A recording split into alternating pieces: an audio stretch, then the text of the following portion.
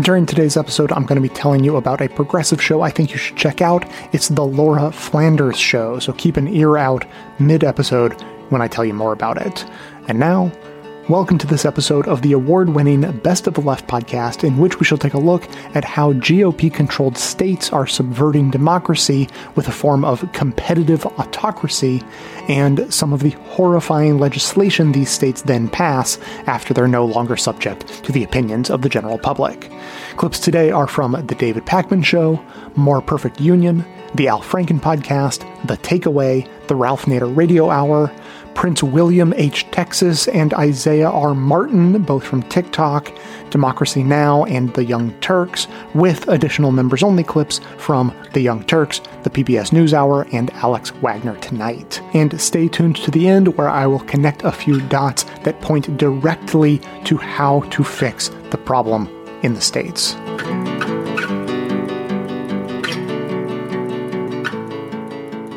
I'd say my biggest concern is that we focus on some of the most prominent people like Trump, and we should.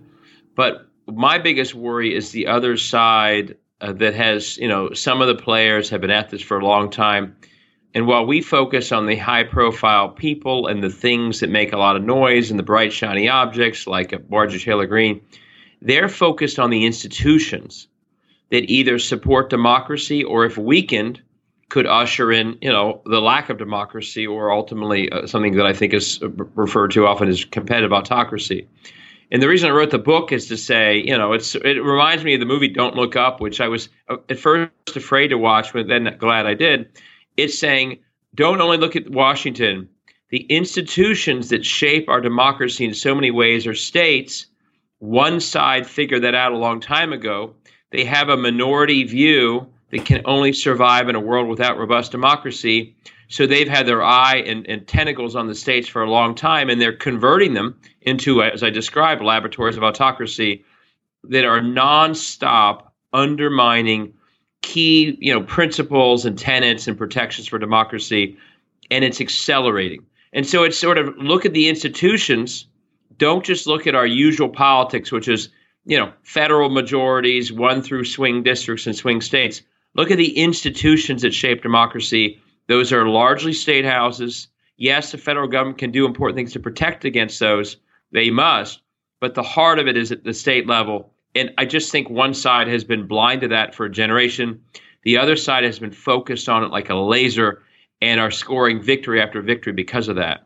So competitive authoritarianism, that's a term I've used with my audience before. This is important to understand. This is that you have, at least, I say in theory, but maybe some people would say in principle, democratic institutions and electoral competition, but it's not really fair competition. Is that generally the gist of it? Yeah, it's rigging things in advance. It's minority rule locked in, with a veneer of legitimacy, with the illusion that everything was fair and up for grabs. And, it sounds very sort of, that's quite an accusation, but we know what it looks like. It looks like Hungary. And so we make this accusation. It's not really rebuttable anymore because they're all going to Hungary celebrating it in the wide open. Tucker Carlson, CPAC, Trump, endorsing Orban. They're not hiding that the competitive autocracy system that we see in other countries is that what they want when they embrace Hungary. And as I go through the book, almost every element that Hungary is going through, rigging legislative elections, suppressing votes in the opposition party, attacking courts, almost every element that Hungary, go through the checklist, is going through, you could overlay into state house after state house in our country. It's the same pattern. So it's not like they're only celebrating it in 2022.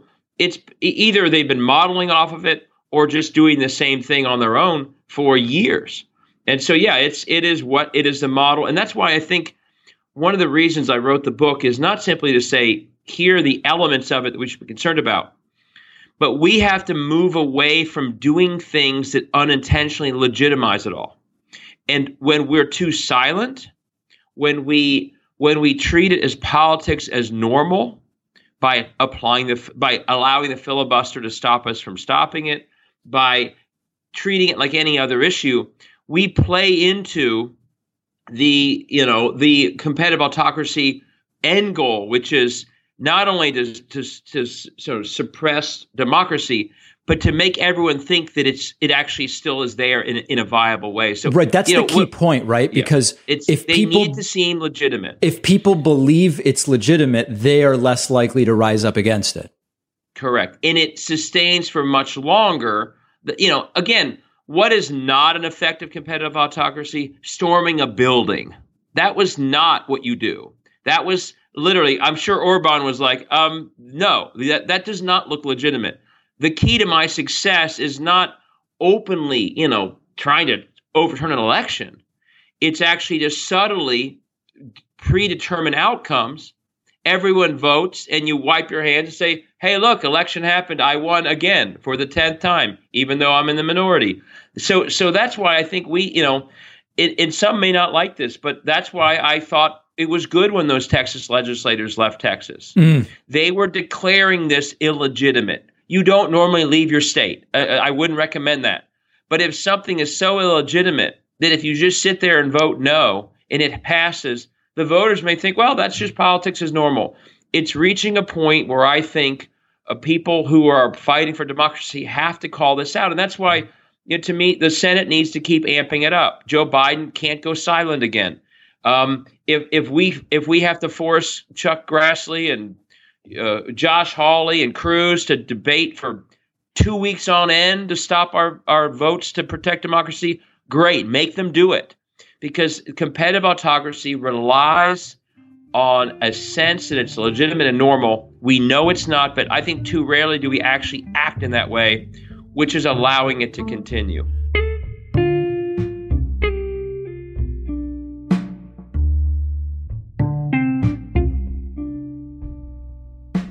Over the past 10 years, Texas gained about 4 million people in total population. 95% of that population was people of color. Despite people of color fueling the growth over the past decade, there were no new majority-minority districts drawn in either the state Senate, the state House, or the congressional map. And in fact, both committees made an effort to reduce the number of majority-minority districts on all three levels. There was a particular attention to a district just north of Austin in a county called Bell County that is home to a sizable Black population. And in this county, we had two districts placed within its boundaries that looked like a donut. There was the outer ring district, and then there was the inner district that basically worked to cut up the population of the two biggest cities within that county, basically ensuring that people of color in that county could not elect candidates of their choice. Some of the worst districts were in the greater Houston area and into the Houston suburbs in Fort Bend County. In particular, Congressional District 7 take parts of populations in Harris County and then also cut up the AAPI communities that have grown tremendously there over the past 10 years.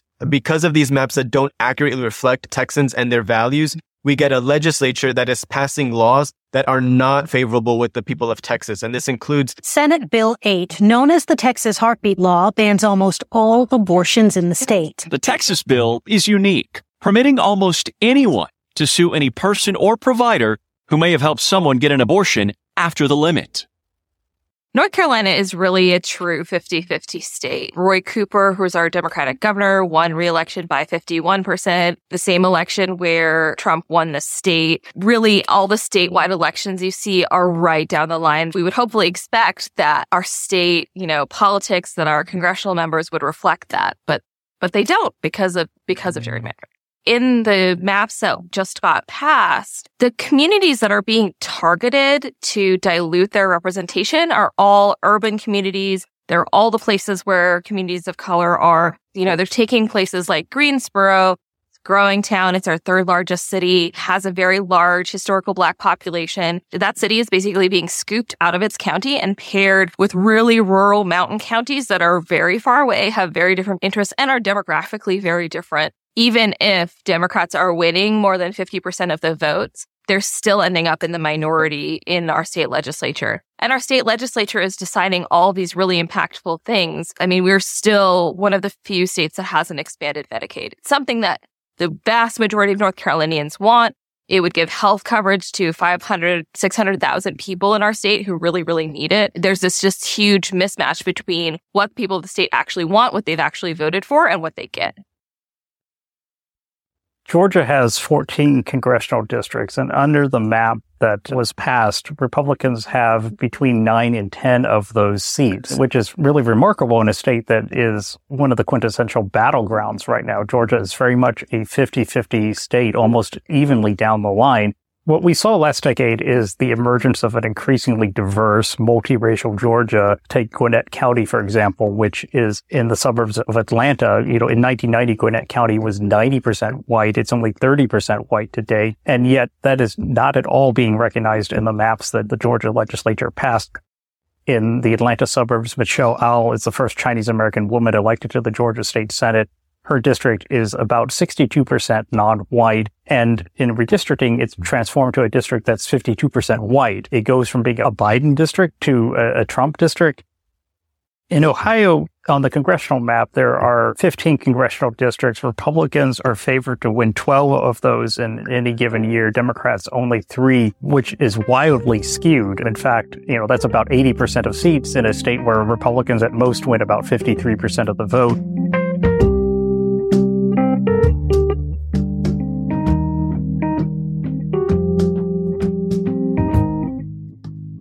Gerrymandering is splitting up districts so that outcomes are essentially predetermined.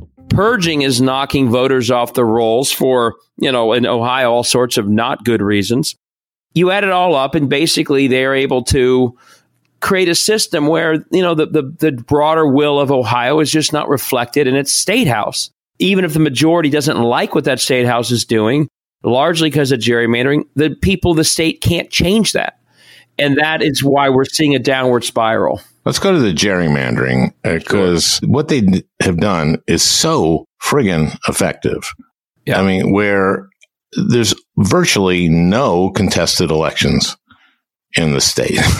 And it's been gerrymandered in such a way that in many states, and maybe this is true in Ohio, Democrats will win the popular vote if you add up all the people who voted in state legislative races. Right.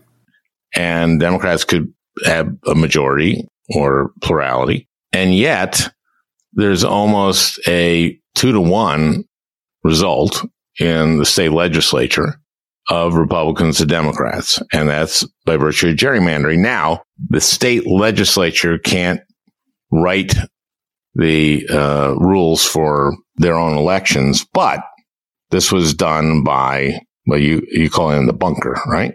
Yeah, I mean, it varies in different states, but essentially in most states still, the legislature has a good deal of control. And as you mentioned, they've gotten so much more aggressive and good at it thanks to sort of data and computer technology that in Wisconsin is the most extreme example. As you said, Democrats won the statewide vote for state legislature in Wisconsin in 2018 by 9 points. Yet they have a 2-to-1 Republican supermajority in that state legislature. As I say, that's a system Vladimir Putin would admire, or Orban. Like, wow. Do they have a supermajority, or is that up for grabs here? They're 2-to-1 in Wisconsin. I mean, Wisconsin is one of the worst. In Ohio, they do as well. Ohio has been about 50. In 2018, Ohio was 50-50 for the state legislative vote, and they got a supermajority. Pennsylvania, Michigan, again, majority voted for Democrats, yet the gerrymandering gives the Republicans a majority they didn't earn. Also, the state legislatures do have a say over the congressional gerrymandering, right? Yes, and in many states, they do control their own. They pass a bill, or there's some hybrid processes, but many states, they control their own maps too. So they literally can sort of affect their own districts.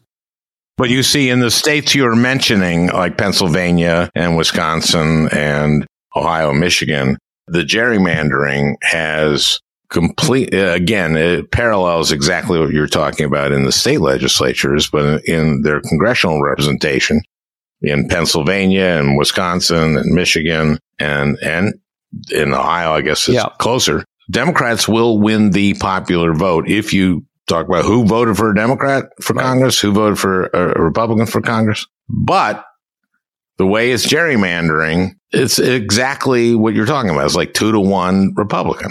Yeah. We're a state that in 2012, Obama and Sherrod Brown both won decisively. Yet because of the gerrymandering, they had 12 Republicans go to Congress and 4 Democrats. And that 12-4 stayed every single year, all decade, no matter what the voters did.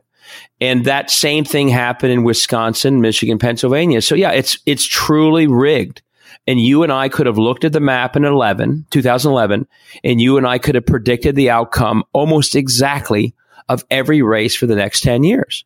Michigan, just to be clear, they got so fed up, they did change their constitution, so they have an independent commission. But for the most part, it's these state house leaders. How did they change their constitution? Was that they had a referendum go to the ballot, and it passed. We had, by the way, we had one go to the ballot, and this is something that I'm still fighting. And our lawless legislature simply ignored the new constitution, has spent the last year ignoring the Ohio Supreme Court. So right now in Ohio, believe it or not, in just a few weeks, we will have an election on a congressional map that our own state Supreme Court has found to violate the Ohio Constitution. We're about to go through that. So even when you push a reform, these legislatures are so out of whack at this point. You know, there are hundreds of Marjorie Taylor Greenes in all these places. We just don't know their names. In Ohio, they are so over the top that they simply did not follow the court order. And so now we have a map that we will be voting on that our own Supreme Court says violates the Ohio Constitution. Michigan's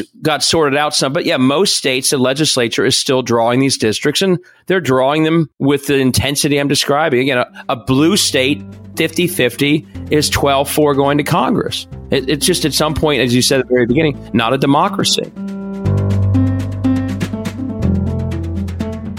As promised, I want to tell you a bit about why we like the Laura Flanders Show. For instance, a recent episode of theirs dovetails perfectly with something that we've been thinking about recently. We did an episode on the scare term woke capitalism, which often elicits images of the Disney company standing up for progressive ideas against Florida Governor Ron DeSantis.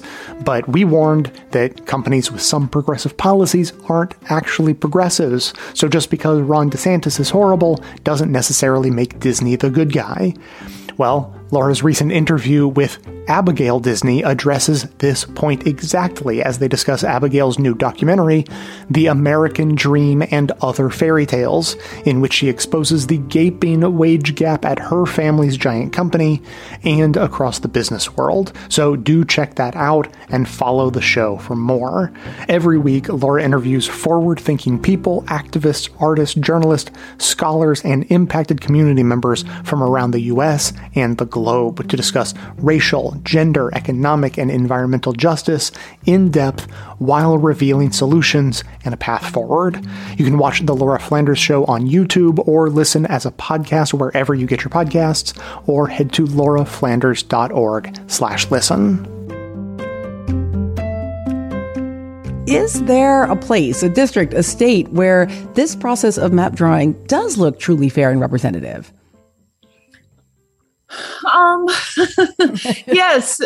California, I think, has been doing it right. I think it's the one state this cycle that didn't have any redistricting litigation. For 2 cycles now, they've had a citizens redistricting commission. So Californians apply and go through a process to be selected to draw their own state legislative and congressional districts. They build a commission with a wide representation from folks across the state, from different racial and ethnic backgrounds, with different professional experiences, and people who know the communities impacted by the lines. And so it's not necessarily a model that's directly replicable in every state. And certainly that there are legislatures who don't want to replicate that. But it's one that I point to as having a great process, very transparent, produced great results. Do you find that the redistricting process ends up with more fair results in states where there's a nonpartisan or a bipartisan commission rather than elected officials doing it? Or has that not proved to be the kind of all-encompassing solution that some had hoped for? I think the jury is still out on that. I lean towards, I've yet to see the evidence that a nonpartisan or bipartisan commission is the solution. It's why I like California, where it's a citizens commission. But what I've seen in too many states with these commissions is they are political appointees. So they're just one step removed from accountability.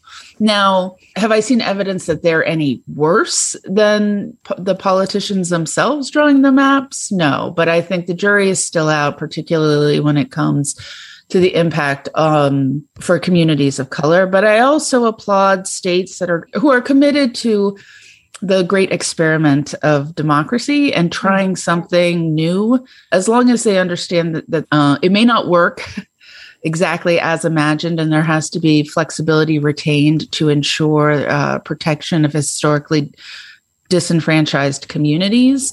I think the system we have right now is so broken that there does need to be some experimentation into what can work.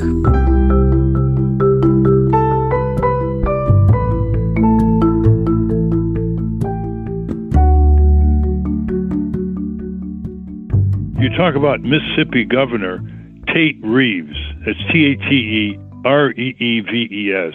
I mean, he's a real, almost beyond cruel and vicious. Describe how blatant he is, and he brags about it.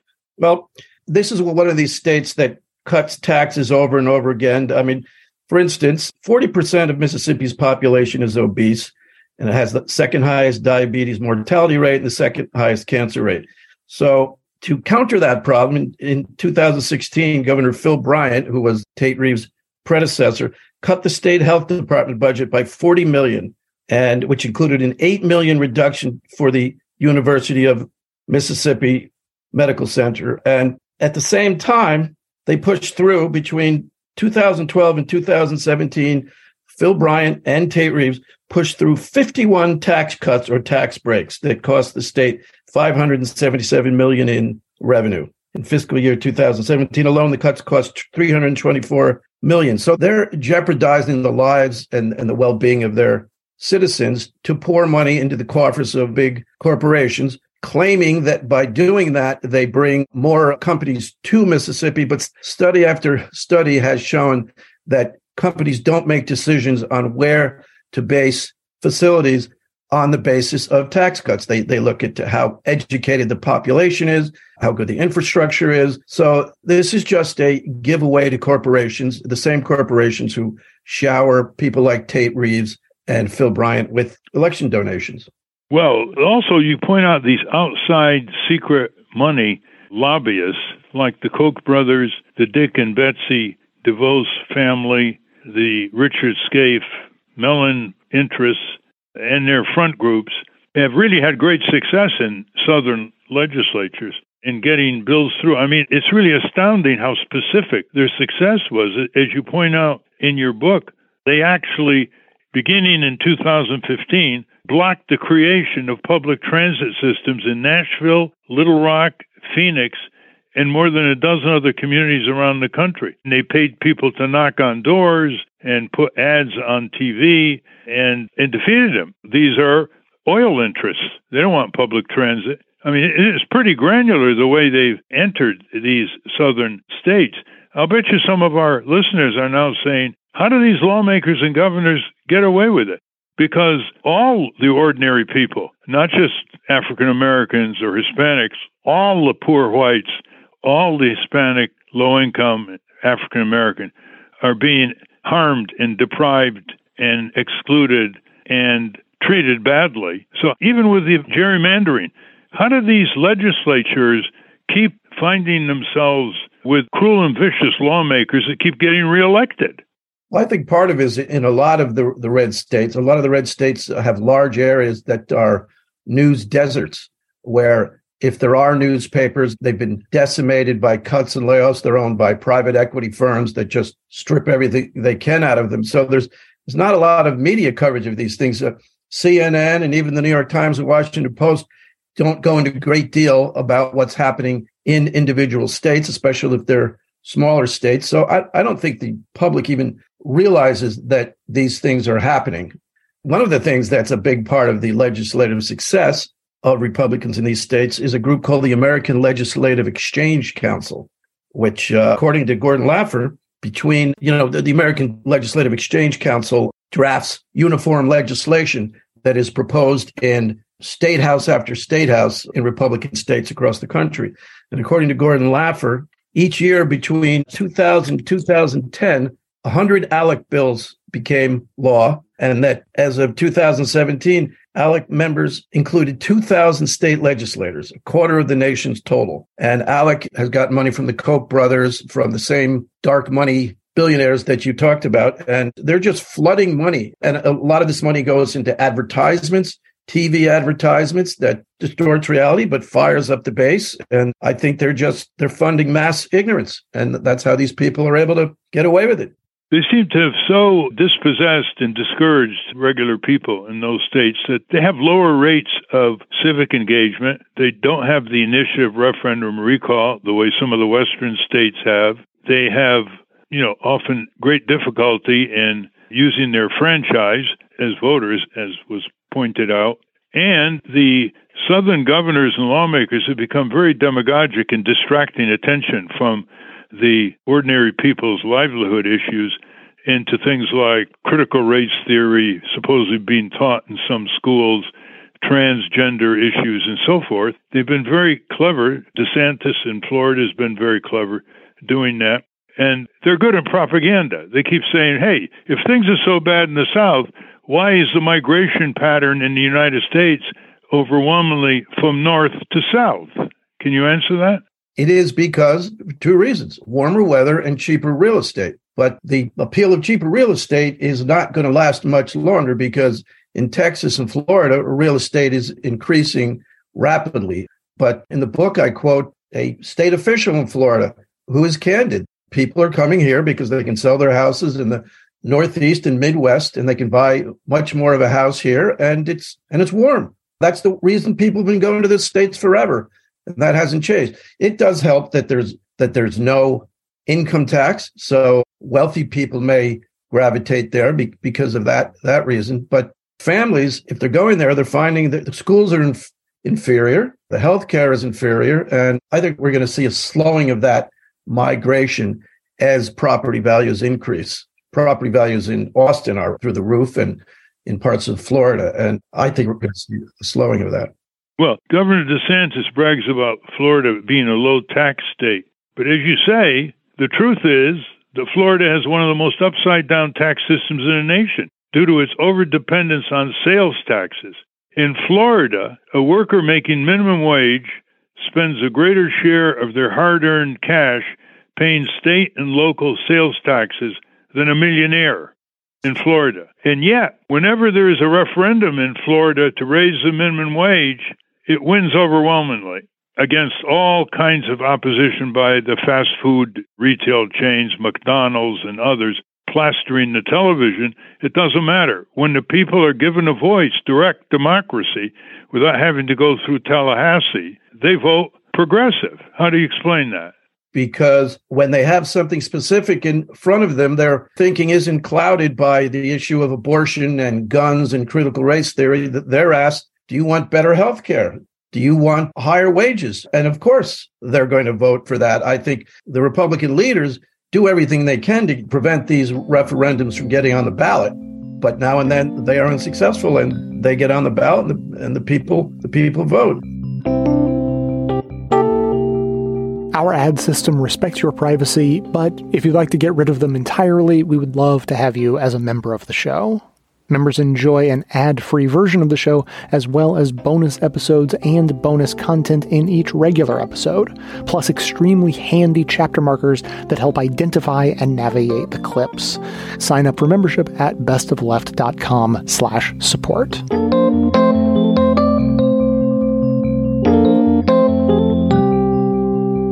There's this unspoken tug of war between Republican states in the South as to who can be essentially the most fucked up state in the union.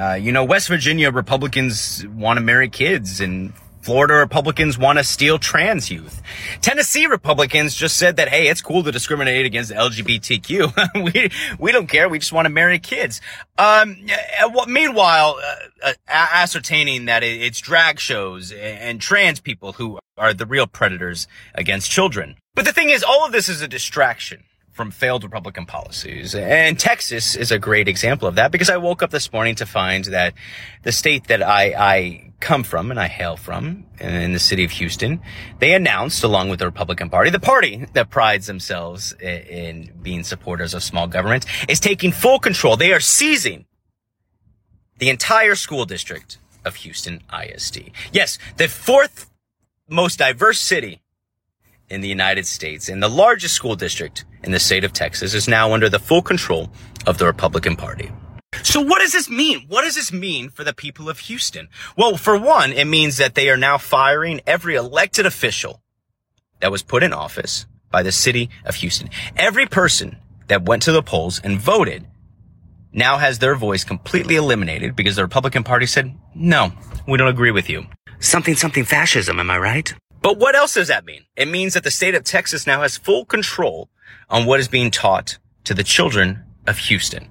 Because they know better than you do. They know better that your children shouldn't be reading certain books. It sounds like fascism, am I right? They don't want your children learning about civil rights. They don't want your children learning about LGBTQ. They don't want your children learning anything other than what they deem is necessary for your children. Sounds like fascism, am I right? But it also means that they can now control where public funds, taxpayer money, goes. So instead of it going to public education, it can now go to private charter schools that teach Christian ideology.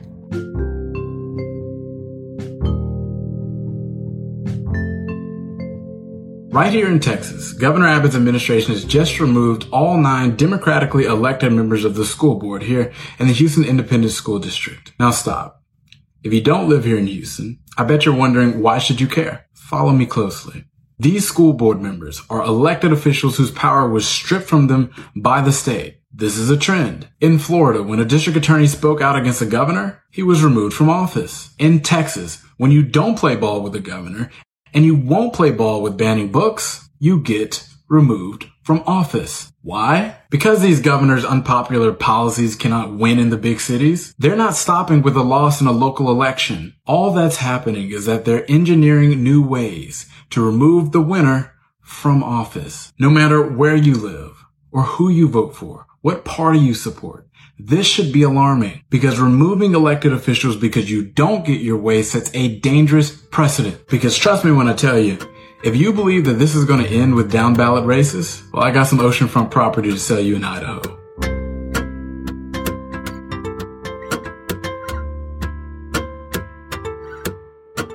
Mayor Lumumba, please start off by explaining what these bills are about. Well, Amy, simply put, these bills are an attack on Black leadership, a way to seize power of a majority Black city, which cannot be seized democratically through an election. And so state lawmakers are attempting to legislate their way into control of the city. This bill is part and parcel of a larger effort, which not only attempts to take over the judicial process, but also we've seen efforts to take over our water system now that we received over nearly $800 million in federal funding to contribute towards its repair. Former efforts to not only take over our school district, but also to take over our airport. And so this is what we're seeing not only in Jackson, but in less obvious ways. There are efforts around the country to do that. I've talked to colleagues or comrades of mine in St. Louis and Mayor Tashara Jones. And I know a similar effort is afoot in Kansas City, Missouri. And so it is apartheid, as we have called it. It is plantation politics, and it is used under the Trojan horse of public safety. First and foremost, a statistical analysis has determined that Jackson may not even have the highest crime rate in the state of Mississippi when you get into it by scale. But beyond that, if there's a true emphasis or concern over the issues of public safety, then the state could make investments in areas where we've asked them to. First and foremost, their own state crime lab has a backlog that prevents cases from going forward to trial, and justice delayed is justice denied, as we have known it to be. They have not supported the request of our police department and ballistic technology that helps them associate guns involved in other crimes. They haven't supported our real-time command center that we've asked them, which is a 21st century tool used to support that. Nor have they supported our efforts of credible messenger or violence interruption training. We've gone to Wells Fargo Bank and National League of Cities, who have actually been the ones to give us seed money so that we can make sure that we have additional interventions towards the issues of crime. Lastly, I will say that when you do a truly intensive study of what the crimes or the violence in Jackson persist of, you find that it is largely based on interpersonal conflict, which is very difficult to police. And so simply having an occupying force that abuses community does not make us any safer. Over the last 6 months, there have actually been at least 7 officer-involved incidents for the Capitol Complex Police. And not only JPD, but the surrounding jurisdictions over the last 2 to 3 years have not amounted to that number of officer-involved incidents. This reminds me so much of what happened in Michigan when the governor, the white Republican governor at the time, appointed emergency managers, especially for black cities. And, of course, we know what happened in Flint with the water supply being disconnected and being wholly contaminated. The governor there was Rick Snyder.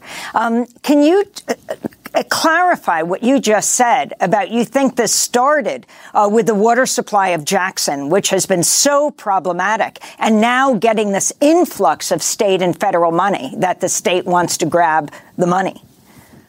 Yeah, well, it started even before that. The first effort or obvious effort would have been over the takeover of our airport, which we have been fighting for the better part of 5 to 6 years now. But with respect to our water system, we have had decades of deferred maintenance and neglect. This is an area where I have to give my predecessors their just due, in that they have all asked for resources in order to help with Jackson's water system and the issues of capital improvement. We have nearly 50% loss in our system, among other capital investments that have to be made. And so as we have gone to the state legislature each and every year asking for support and saying that it's not a matter of if, but a matter of when these things will fail, they have displayed a deliberate indifference or willful neglect of the city of Jackson. And so we had to go through extraordinary means to go through the federal government and working with the EPA and giving credit where it is due. The Biden administration provided collectively nearly $800 million, which now we have a third party administrator that we're working in conjunction with through a agreed order to make certain that we can see the prioritization and sustainability of our system. And now that we have found ways to solve our problems for ourselves, the state has taken a negative outlook on that. And this all comes on the heels of our ability to get those resources, where they not only attacked the effort to take over our water system, but you see simultaneously an effort to take over our judicial process. And so it's not just an attack on the city of Jackson. It's an attack on the black judges in Hinds County. It's an attack on the black prosecutor. It's simply stating that they want to seize control over all of the points of governance that we now have control over. And I would lastly say that Trey Lamar, the representative who initiated or introduced the bill, when asked why he believed that these judges should be appointed rather than elected, his response was, we simply want the best and the brightest.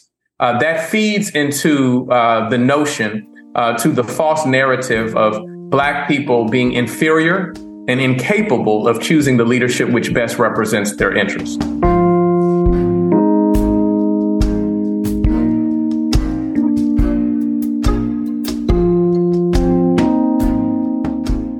Republican state lawmakers in Iowa have introduced a pretty reprehensible child labor bill that would legalize minors as young as 14 years old to work in jobs that include things like, no big deal, just a little bit of manual labor, stuff like mining, logging, animal slaughterhouses, those kinds of jobs, I mean, what could go wrong?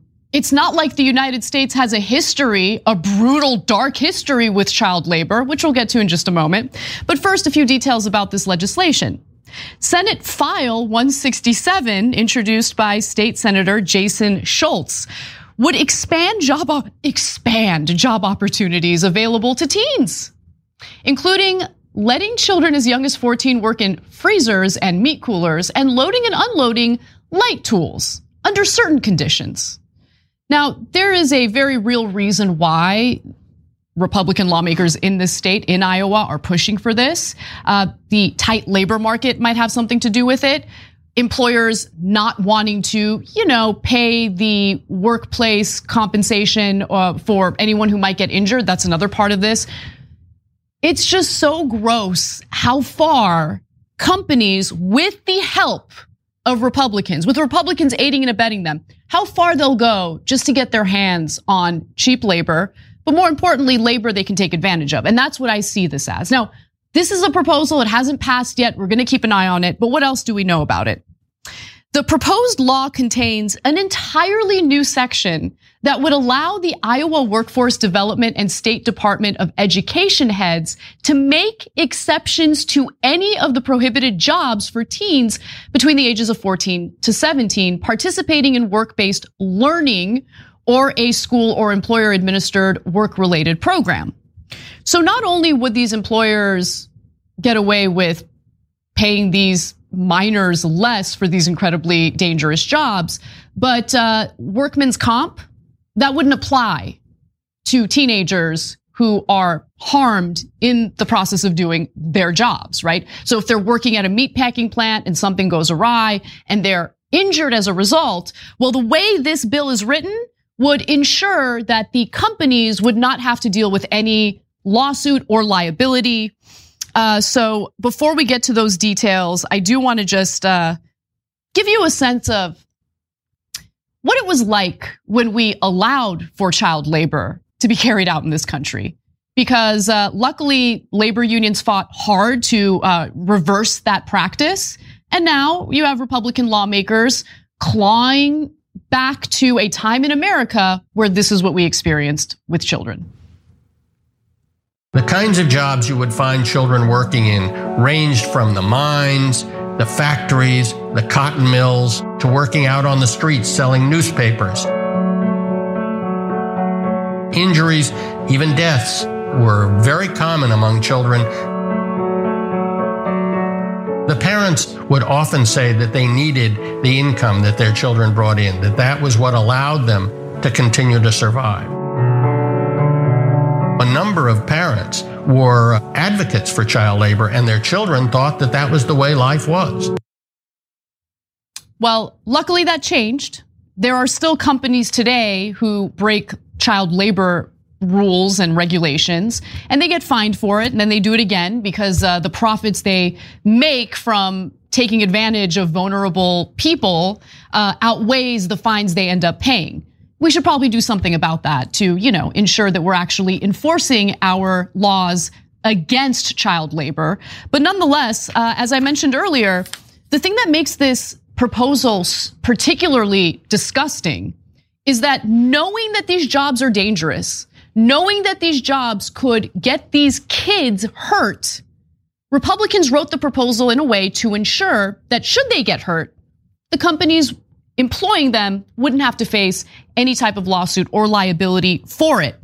It exempts businesses from civil liability if a minor is sickened, injured, or killed due to the company's negligence. So again, it takes workman's comp out of the equation entirely. The bill, in addition, would allow 16 and 17-year-olds with the written permission of a parent, legal custodian, or guardian to serve alcohol to people who are drinking it on the premises of a business. It is insane. And what should terrify you is that when Republicans say they want to do something, and when they have the backing, the financial backing, the political backing of big business, if they're persistent enough, more often than not, they get what they want.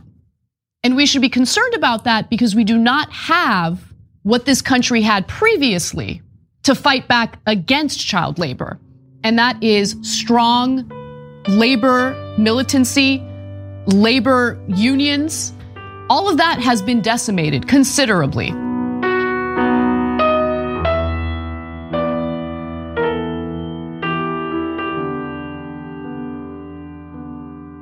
What is this fringe theory, this independent state legislature theory? First, let me say there's about 18 versions of this fringe theory floating around, and Mr. Thompson and his friends in the North Carolina General Assembly can't seem to settle on one of them, which was part of why yesterday's arguments lasted 3 hours. But at core, it's a theory that the founders gave all of the power for redistricting and for running federal elections to the state legislatures and the state legislatures alone, even though the founders knew that judicial review was a critical part of how government at the state and federal level worked. And it's a silly argument because the founders in the Constitution mention Congress countless times without every single time explicitly saying Congress subject to review by the United States Supreme Court. But in essence, they want an unchecked, unfettered legislature who can make rules for federal elections, including districts, where the protections of the state constitution have no effect. Allison, there is the kind of three branches and the two levels. I mean, on the one hand, if we do read the justices primarily as ideologues or primarily as partisans, then that connection between the state legislatures and the federal bench makes sense to me. But if we read them as potentially, sort of interested in their branch of government, then wouldn't they be reluctant to strip state courts from this capacity to oversee state legislatures relative to elections? You're exactly right, which is why this case has been so frustrating to us. If you take the justices at their judicial philosophy and their precedent, this is a case that should give them great qualms. 4 years ago, I argued the partisan gerrymandering case that came out of North Carolina, Rucho v. Common Cause. And it's important to remember, this case didn't start last year. This has been the culmination of almost 15 years of back and forth, tug and pull on power in state legislatures and Congress in North Carolina. But 3 years ago, when the Supreme Court issued the Rucho opinion, all 9 justices said partisan gerrymandering is a pernicious problem. We're not condemning you to scream into the void. Here are 2 options that you have. You can go to Congress, or you can look to state constitutions as interpreted by state courts for protections from partisan gerrymandering. The elections clause existed 3 years ago, so it's not plausible to me that the court didn't understand the implications of what it said. But at core, too, when the U.S. Supreme Court decided it didn't want federal courts taking up the issue of partisan gerrymandering, it said, look, we're one court. There are 50 states. This is a very political issue. It's nuanced by state. We want to decentralize and defederalize dealing with this problem. And so there's a 10th Amendment aspect to this that should be prominently in the court's mind, that this is something that should be left to the states to deal with. And then if you look at the elections clause, there isn't a textualist or an originalist interpretation of the clause that doesn't support letting judicial review, as it normally happen in these cases. So it's just very challenging, because knowing these justices, how they've ruled, what their judicial philosophy is, this really should not be a close case. Ari, can you just lay out for me this notion that partisan gerrymandering is a pernicious problem? I mean, what has happened in this country over the past 20 years relative to partisan gerrymandering? Well, gerrymandering has gotten a lot worse, and it really got a lot worse after the 2010 election, when Republicans took control of so many key states, so many key battlegrounds like North Carolina, Wisconsin, Ohio, Pennsylvania, etc. And they took those states over with the explicit goal of gerrymandering them to basically reduce any kind of competition, to essentially turn swing states, purple states into deep red states at the state legislature. And they've been remarkably effective at that. And in some places, the composition has changed, but in some places, the composition hasn't changed at all. Republicans still control the General Assembly of North Carolina. They still control the General Assembly of Wisconsin, even as lots of other statewide races, which are not gerrymandered, have shifted. And gerrymandering is such a big deal because when Republicans control the state legislature, they have power to do so many other things, right? That's why it matters. They have power to restrict a woman's right to choose. They have power to let anyone carry a gun wherever they want. They have power not to expand Medicaid or do all these other popular things. And they're basically insulated from any kind of political competition, any kind of accountability. So if they do unpopular things, there's very little recourse to challenge that. And what's so distressing about this case is the Supreme Court has already said that you can't challenge partisan gerrymandering in federal court. If they say you can't challenge partisan gerrymandering in state courts, or they make it very difficult to do so, there's basically no recourse to challenge gerrymandering at all at the federal or state level. That turns state legislatures into king-like authorities. And when you have king-like authority, you're going to act like a king or a queen, and probably not a benevolent one. So it's going to open the door to even more anti-democratic actions by these state legislatures if they get their way in this case.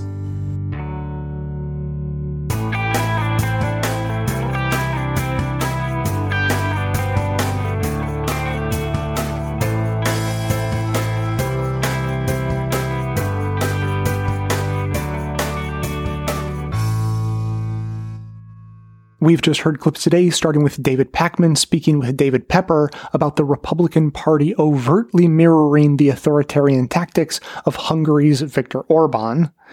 More Perfect Union highlighted Texas, North Carolina, Georgia, and Ohio's gerrymandering efforts. The Al Franken podcast also spoke with David Pepper about the impact of unearned supermajorities.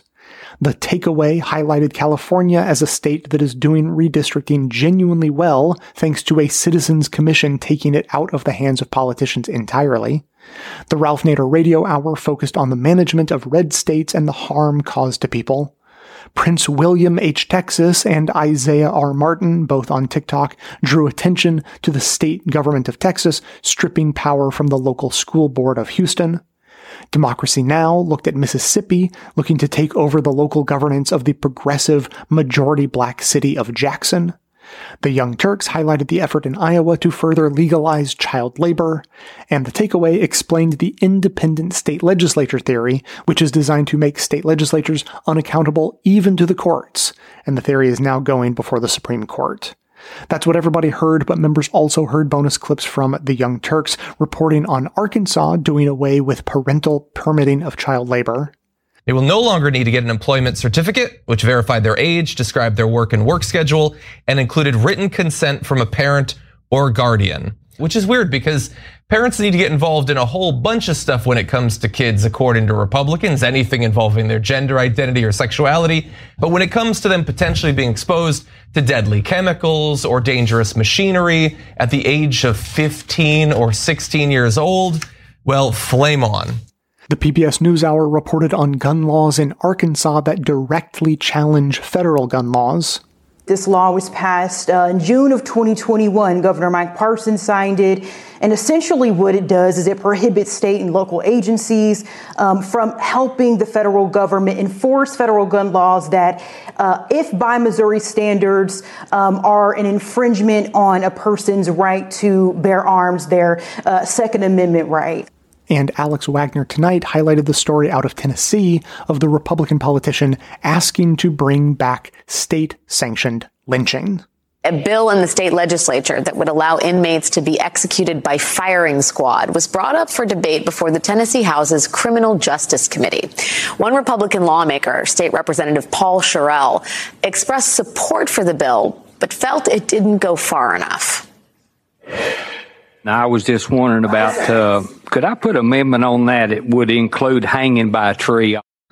To hear that and have all of our bonus content delivered seamlessly to the new members-only podcast feed that you'll receive, sign up to support the show at bestoftheleft.com/support, or shoot me an email requesting a financial hardship membership, because we don't let a lack of funds stand in the way of hearing more information. And now I just want to connect a few dots that were mentioned today, but not explicitly connected. Michigan was mentioned. Their state government had been controlled by Republicans for decades until Democrats took back both chambers just last year in 2022. I just wanted to draw a clear line from the referendum they held to implement an independent commission on redistricting, resulting in a fair electoral map without gerrymandering, which allowed Democrats the possibility of being elected to the majority, ultimately showing fruits for those efforts by them winning that majority. And then news from the past couple of weeks show that they have been using their newfound power to work on repealing Michigan's union-busting right-to-work law and the state abortion ban, while expanding civil rights to the LGBTQ community and tackling gun safety. In short, this is what democracy looks like when elections are held on a level playing field. And the path is clear enough. Every state needs to do everything it can to undo the stranglehold of gerrymandering. In many cases, this will take the form of citizen-led referendums, calling for citizens' commissions to be put in charge of drawing state districts. So if there's a campaign to do that in your state, join it. And if there isn't, start one. And lastly, I have a quick message from a listener who wrote in a few weeks ago before we published episode 1546 on decolonization and re-indigenization.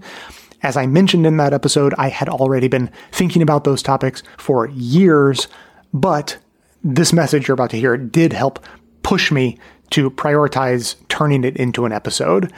I meant to share this message earlier, but honestly forgot, so better late than never.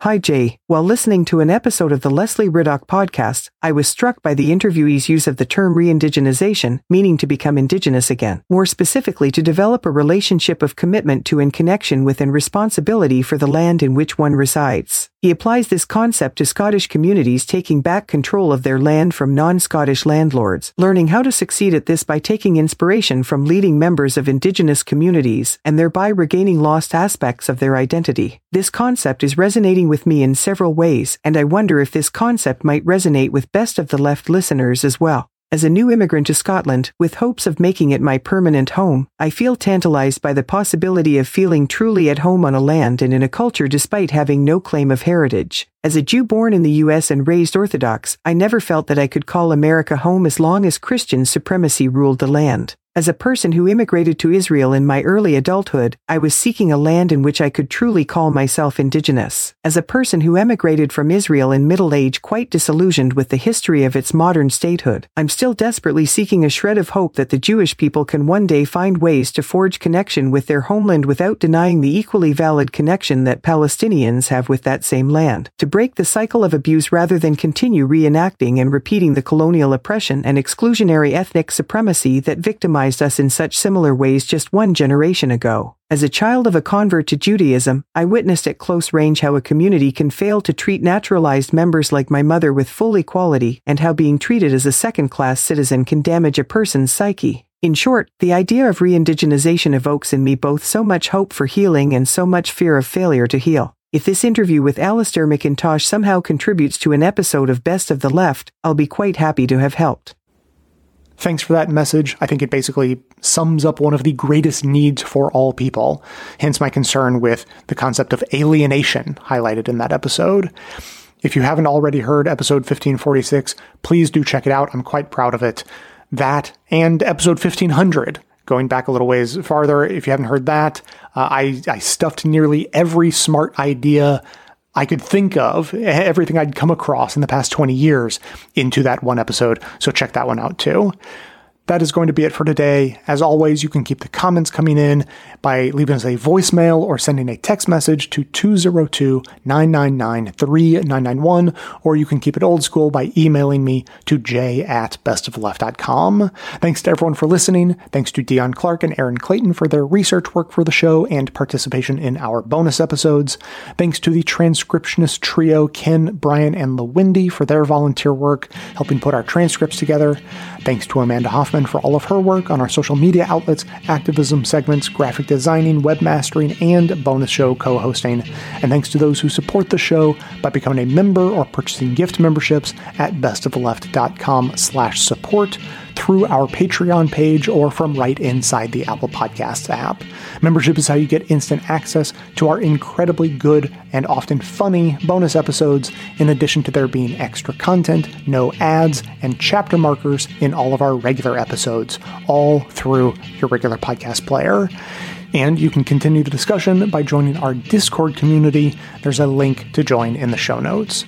So, coming to you from far outside the conventional wisdom of Washington, D.C., my name is Jay, and this has been the Best of the Left podcast, coming to you twice weekly, thanks entirely to the members and donors to the show from bestoftheleft.com.